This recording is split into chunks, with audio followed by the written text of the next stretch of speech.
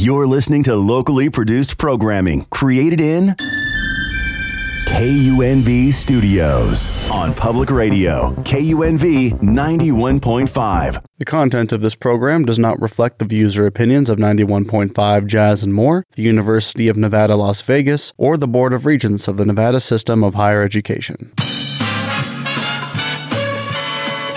Welcome to The Pivot Point, where we talk about all things pivot, all things business, and all things Vegas.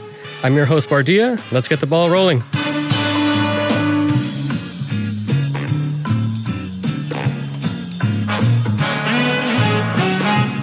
All right, let's get this show on the road. Hello and welcome, one and all, to the first episode of The Pivot Point. My name is Bardia, and I will be your host on these exciting adventures we have for you. A little about me. I'm an MBA student at the Lee Business School, currently launching a startup. I was born and raised in Las Vegas, and I thought, what better way to engage with students, professors, and executives than to start a podcast on my own campus? And maybe my listeners will be inspired by our stories along the way. But enough about me.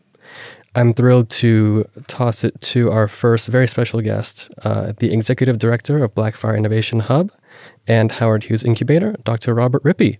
Thank you for joining me today. It's my pleasure, and thank you for having me on this inaugural episode. It's an honor to be here. It's my pleasure.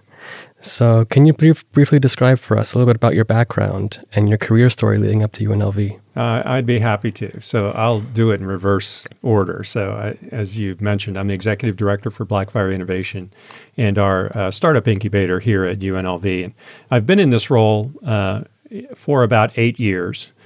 Within that role, I work for UNLV's Office of Economic Development, which is a unique entity within UNLV that spans the entire campuses, that works with every college, every student, graduate, undergraduate, in many different ways. So one of the things I do is to run our startup programs, which I'm sure we'll get into in a bit. At my beginning of my tenure here at UNLV, I was brought on board to teach a class in innovation. So I taught the first innovation lab class, which was designed for entrepreneurs who wanted to do a startup, much like you. And that expanded now into 2 facilities and full programs. Prior to that, I had retired from the private sector. My last role, I was Senior Vice President for Las Vegas Sands Corporation. We know that locally as the Venetian and Palazzo.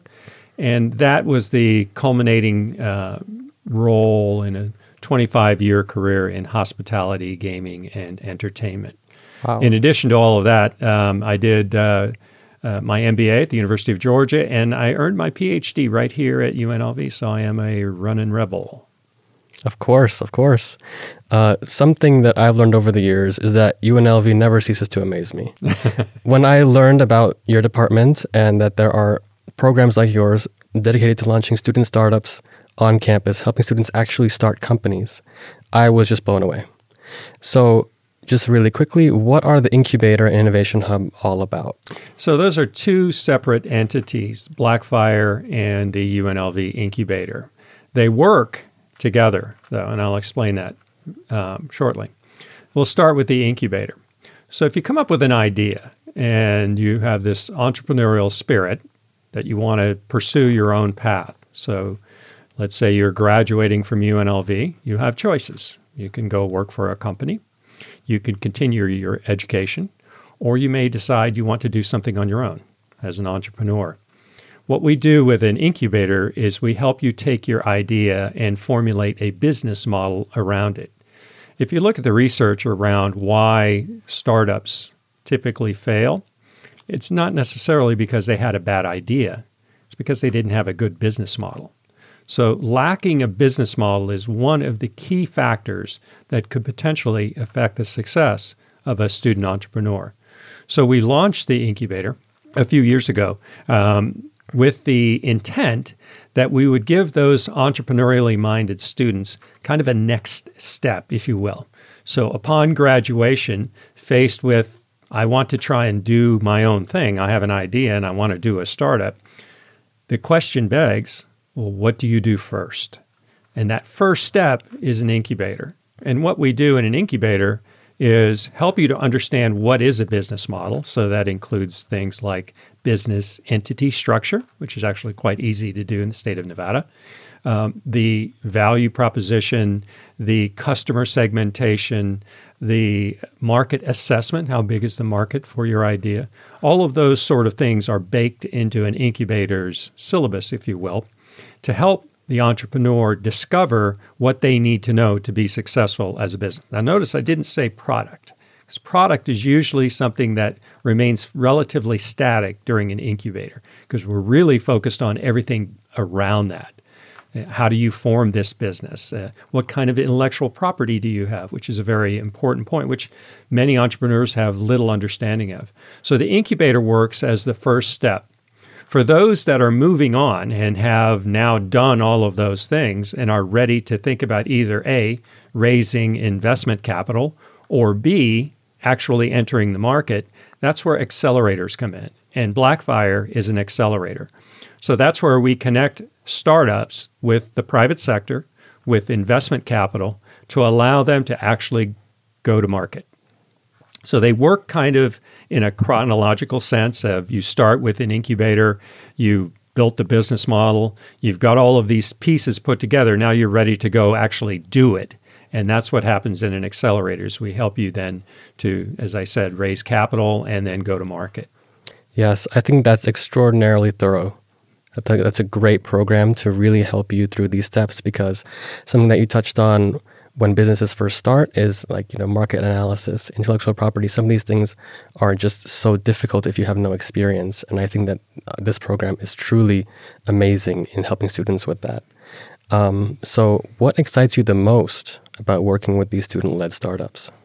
Oh, that's a great question. I think what it excites me the most are the entrepreneurs themselves. And that kind of moment when things click, those inflection points, we would call them.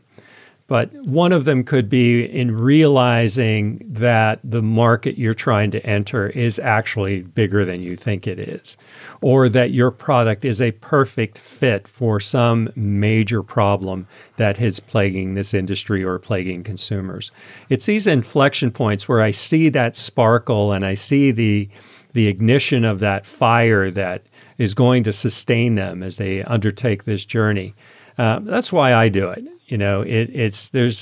There's really that sense of fulfillment when you see someone acting on their dream and like really seeing that it's realistic now. It's not just a project that I did in a class for my degree, or it's not just something I've done on the side, kind of thinking maybe one day. It's that day. And when those moments happen, it's a great sense of self-satisfaction for me. Hopefully, it's a great, beginning for the entrepreneurs. But overall, I think, that's the key. Ultimately, you want success, and you want to see them to enter a market, have a successful product, a successful launch, and to scale their companies. And we're beginning to see that. We're still very young at this for UNLV. But we're beginning to see those companies. And that's, I predict, will be an entirely different level of satisfaction when you see one of these companies actually take off and really kind of bloom in their marketplace. I completely agree. I think UNLV has become a tremendous sort of breeding ground with all these industries really rising in Las Vegas, the sports industry, entertainment industry. The landscape is really blowing up and changing. So what impact do you feel that your startups that you work with will have on the Las Vegas community or economy? I like that question a lot because I have to answer it a lot. The answer is really manyfold. First of all, you hope to have an economic impact on the community. One of the things that we unfortunately learned with the pandemic is how highly leveraged our community was towards one industry. And when that industry felt the pain of that pandemic and layoffs happened and downsizing happened, that rippled through everything here. And so you hope that in the future, entrepreneurial programs and things like this can make the economy more resilient, and more resilient because it's less tied to any one industry. So one is economic development. Two is workforce development, right? So create a startup. They in turn hire 12 students out of UNLV. You've just created, 12 jobs. And so that workforce development, particularly great jobs, right? Technology related, marketing related, whatever the case may be. Those are really important in this town to kind of help create those new opportunities and hopefully create revenues that benefit the city as well through taxes and, rents and other things like that. So, all of those are the primary factors. I think that one of the big factors that I like to be measured on is just quantity, right? How many startups can we produce in a given period of time? We've gone from zero to now, I think in the incubator, we've had over 40 startups come through our programs. So it's scaling quite rapidly, but just in total numbers, it's nice to see those numbers grow because it's attracting attention. I get contacted from startups that are coming out of the Bay Area, from Austin, from the East Coast, and even from Europe who are saying, hey, we heard about your program. How do we get in? So those are all great validation points for, the underlying theory behind what we're doing. Yes, absolutely. I've heard the rumors that Las Vegas is becoming the next Silicon Valley or something, or for tech, and it's just really exciting to hear these kinds of things. I'm sure you've also heard of a program on campus called the Rebel Venture Fund. I have. So for those who don't know, it's an entirely student-run university venture capital fund at the UNLV Center for Entrepreneurship. And the reason I brought it up, because like you said, it kind of goes hand in hand with what you do.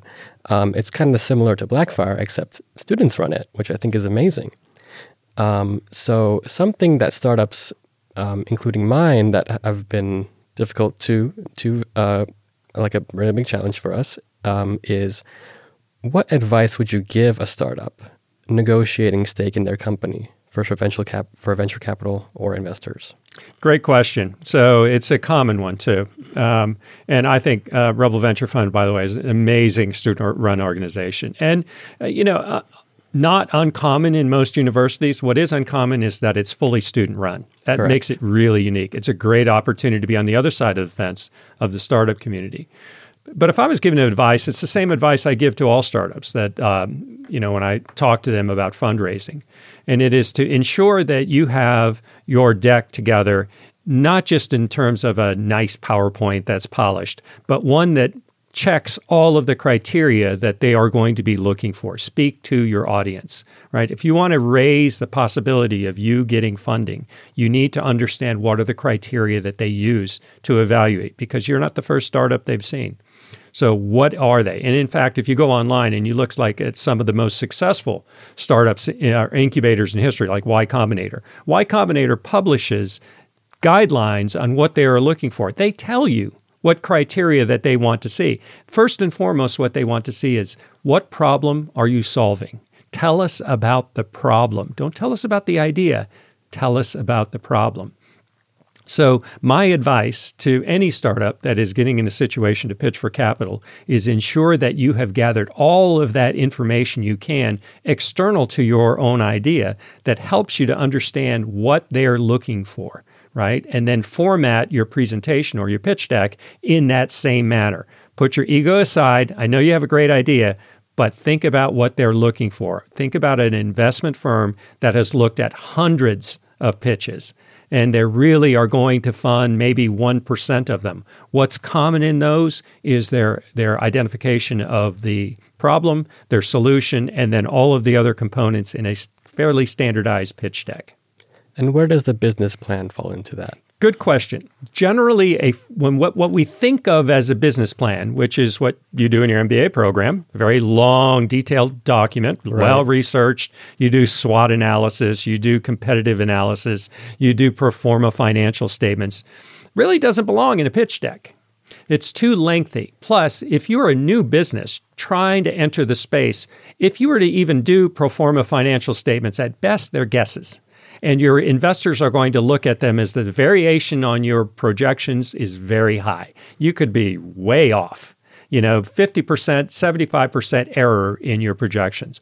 So the business plan, as we think of it, plays less of a role in your capital pitches than a business model. So business model, think of things like the business model canvas. That's a good template to use, right? It's a one-page summary of the components of a business plan, but adjusted more to the startup environment, where it really focuses on one key element, which is the value proposition. How do you connect your product to your customer segmentation? And what is your customer segmentation? So these business models do a great job of helping you to orient your thinking in that manner, because that's how the investors are evaluating the startups. They're looking for this business model, right? So they can compare my investment option A with investment option B, which investment option C. But if I have them all in the same sort of business model, it's easier to compare, as opposed to you coming in with a 75-page business plan. I'm not going to read it. I'll read the executive summary, but that's not going to tell me everything I need to know.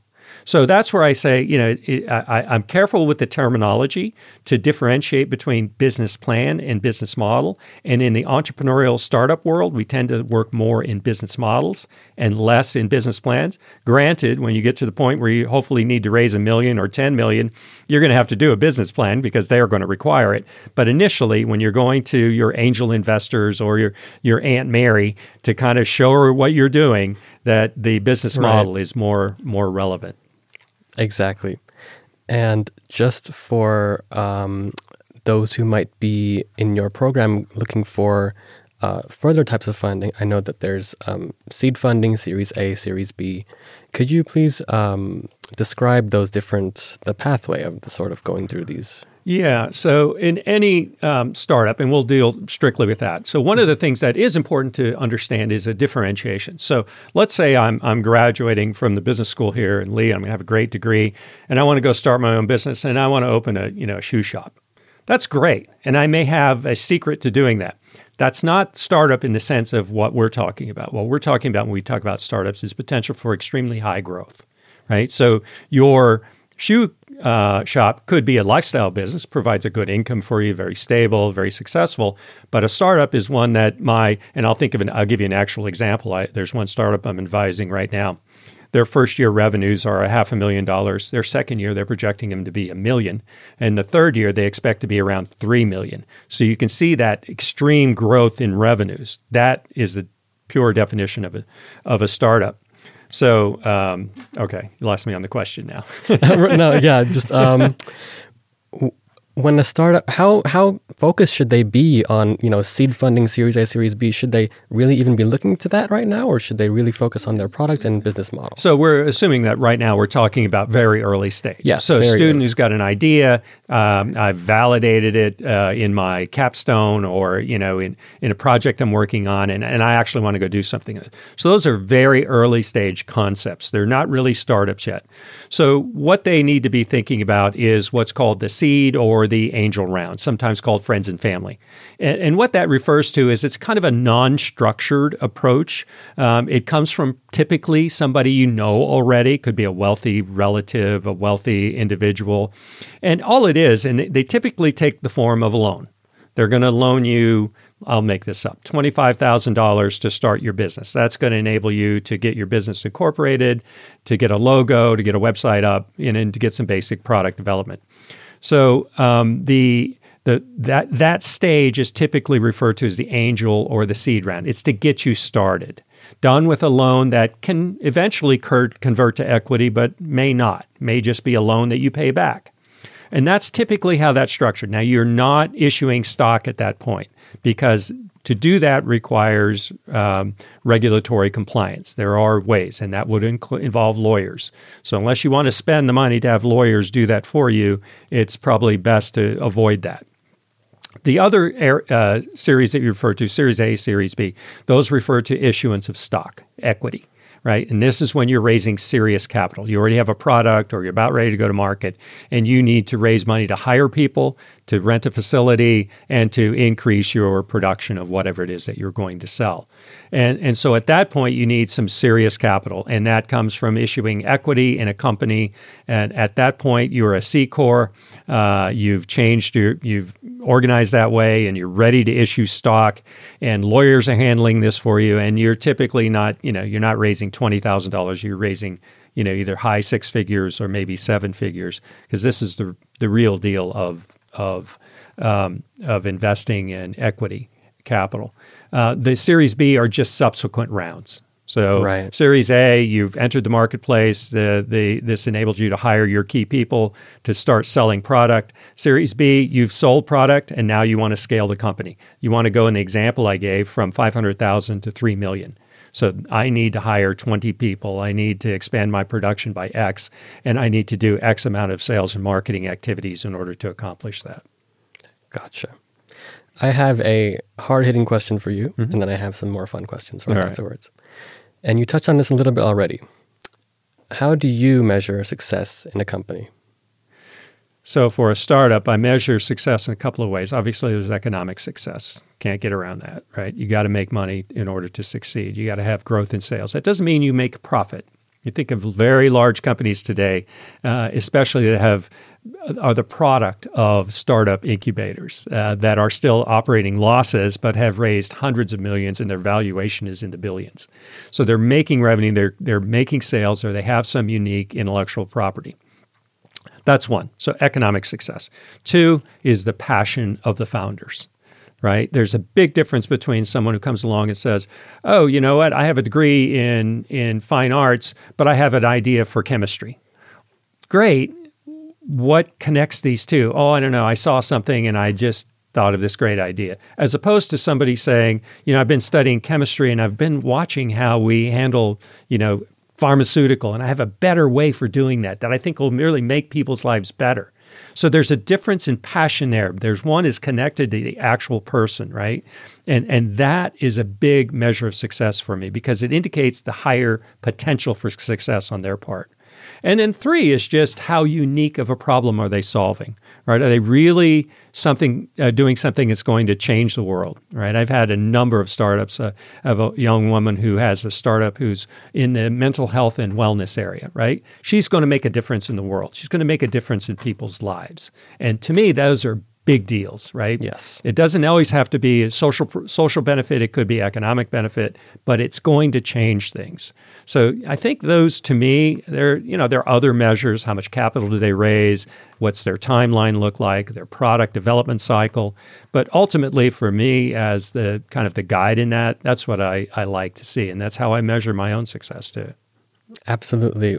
One thing I've been advised on just by speaking to random people is that the earlier you can show profitability, that more people will be on board with you. It's really important that you touched on economic. I would alter that just a little bit. I'd say the earlier you can show revenue. Okay. Not profitability, because profitability implies you're operating at an operating profit. Right. And investors at times would say, yeah, well, I'd rather see you reinvesting all revenues into the company, right? So increasing your expenses. So I think the economic model is as soon as you can get to revenue. Worry about profit. It's important, but worry about it later. Right now, get me some revenue. Show me that your product can actually sell. Exactly. Thank you for that, because they did not mention that. But another thing that we also, that I think all companies kind of gauge in their own way is social impact, environmental impact. Right. Like you said, this amalgamation of who you are going to represent, who you are in your company, and how your company is going to represent your values out in the world.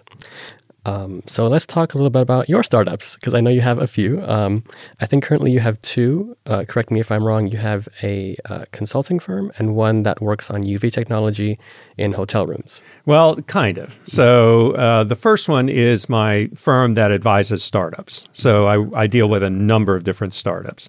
I've got one that's in the athletic performance space. There's one that's in gaming. Obviously, think about that, just in the location we're in. So these are companies I advise, much like we're having this conversation, only in much more depth. We talk about capital raising, et cetera. One's a very unique product. They're working on a performance improvement, AI-powered interface that happens across for runners or cyclists. Really great idea, really great product. And the other one I do is a betting company that's working in the sports betting space, and they have a really, really unique idea on how to approach it, something that I think most of the major companies have missed. And that's a key point I always see in startups that I get involved in, and that is, are they solving a problem that nobody else sees, or have been unable to solve? So those are two that I'm working on right now. I have another technology that it will probably spin into a startup at some point in the wine industry as well. Awesome. Has AI played a role in your business? Not, And how has it affected your business decisions? Not yet, but it's going to. Mm-hmm. And what AI represents, and I think in many different ways, it is prime ground for applications. Applications mean startups. Right? How do you use AI? I did a panel at the International Conference on Gambling Risk-Taking a couple of weeks ago with AI experts. And it's easy to as researchers, to understand how AI works, but that's not its benefit. Its benefit is in how is it applied. So how are you using AI to solve specific problems? So the athletic performance startup I was talking about before is looking at using AI to help performance improvement. Right? So it's really the application of AI rather than AI itself. That's prime territory for entrepreneurs. How can you use AI to solve a specific problem? And in that area, I think there's tremendous opportunities. Absolutely. I'm complete. I've had firsthand experience using ChatGPT, and I think it's very fun. I don't think, it's just as a tool to do research has been invaluable for us. I think it's kind of understated, the power of ChatGPT. And I know there's a lot of controversy around it, but I do feel like it's a very powerful tool for startups. So moving on to something a little bit more towards your artistic endeavors. I know that you like to do photography, cello, and guitar. Which are awesome. How important is it to pursue these endeavors to complement your technical skills? They're important for every human to do these. Yes. Our brain consists of two halves, and the halves have slightly different functions in our cognitive endeavors. So the use of music and arts to help balance the concentration on more logical functions is important for everyone. I was at the conference I mentioned before. I met someone at the end of the conference who came up to me and introduced herself. She was a researcher, happened to be a very well-known researcher, so PhD at a very prestigious university. And she told me she was also a concert pianist. So I think that's exhibit A as to the power of being able to keep both parts of your brain contributing to your cognitive load. The appreciation for music and the participation in art, photography as an art, as well as concentrating on that side of our brain that's working on business plans and pro formas, that together they make us whole. And that's why I think I do it. It's certainly, I find expression in it. I find enjoyment in it. And, it helps me balance things like stress and, my own personal workload. Absolutely. I think just getting out of the house for me is a pretty big deal. It's so cool just to go on a hike, just to air out your mind, and it really helps me with my studies, with my work and everything. And I think it's amazing to focus on the artistic side, which is often overlooked, I think. So my last question for you is, what's an important piece of advice you can give to an aspiring student entrepreneur looking to start their own company? Great. And I get asked that question actually quite a bit. And I usually tell the entrepreneurs, what's the problem you're solving? Don't tell me about your idea. Tell me about the problem. How big is it? How frequent does it occur? How urgent is it to solve? How scalable is the solution? Why hasn't anybody solved it before? And what do you know in great detail about this? When I hear pitches from startups, the first question I'll ask them when they're done is, tell me more about the problem.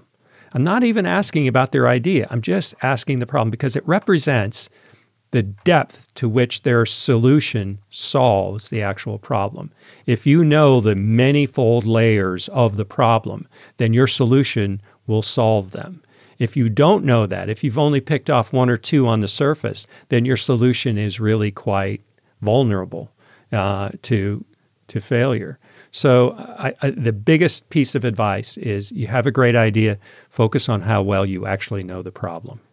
Do you recommend any books to look up on this? Oh, yeah. There are a number of books. And books that one of the things I recommend to all my startups is follow Dr. Clayton Christensen. He passed away a few years ago, but his book, The Innovator's Dilemma, first published in 1997, is an outstanding book for entrepreneurs. I would look at that. Look at the book from Sam Altman. There's books that he's written, and his YouTube videos, particularly. Sam Altman was the former head director at Y Combinator. He's also the CEO for OpenAI, which is the owner of ChatGPT. So great things to hear. And Guy Kawasaki, board member at Apple, terrific guy. Book's very easy to read. Art of the Start is a great book, helps you get moving, right? In his very plain language way, helps you understand what it takes to get your idea off the ground. Yes. Well, I wish we had 30 more minutes to talk about the rest of this, but thank you so much for coming on today and talking about all these important things when starting a company. So thank you so much. And I encourage everyone to go onto the UNLV website, check out Blackfire Innovation and the incubator as well if you're interested to learn more about Dr. R. Thank you so much, Dr. Rippee. My pleasure. Thank you all for listening to The Pivot Point. You can follow us at Pivot Point UNLV on Twitter, all one word, and hope you enjoyed the show.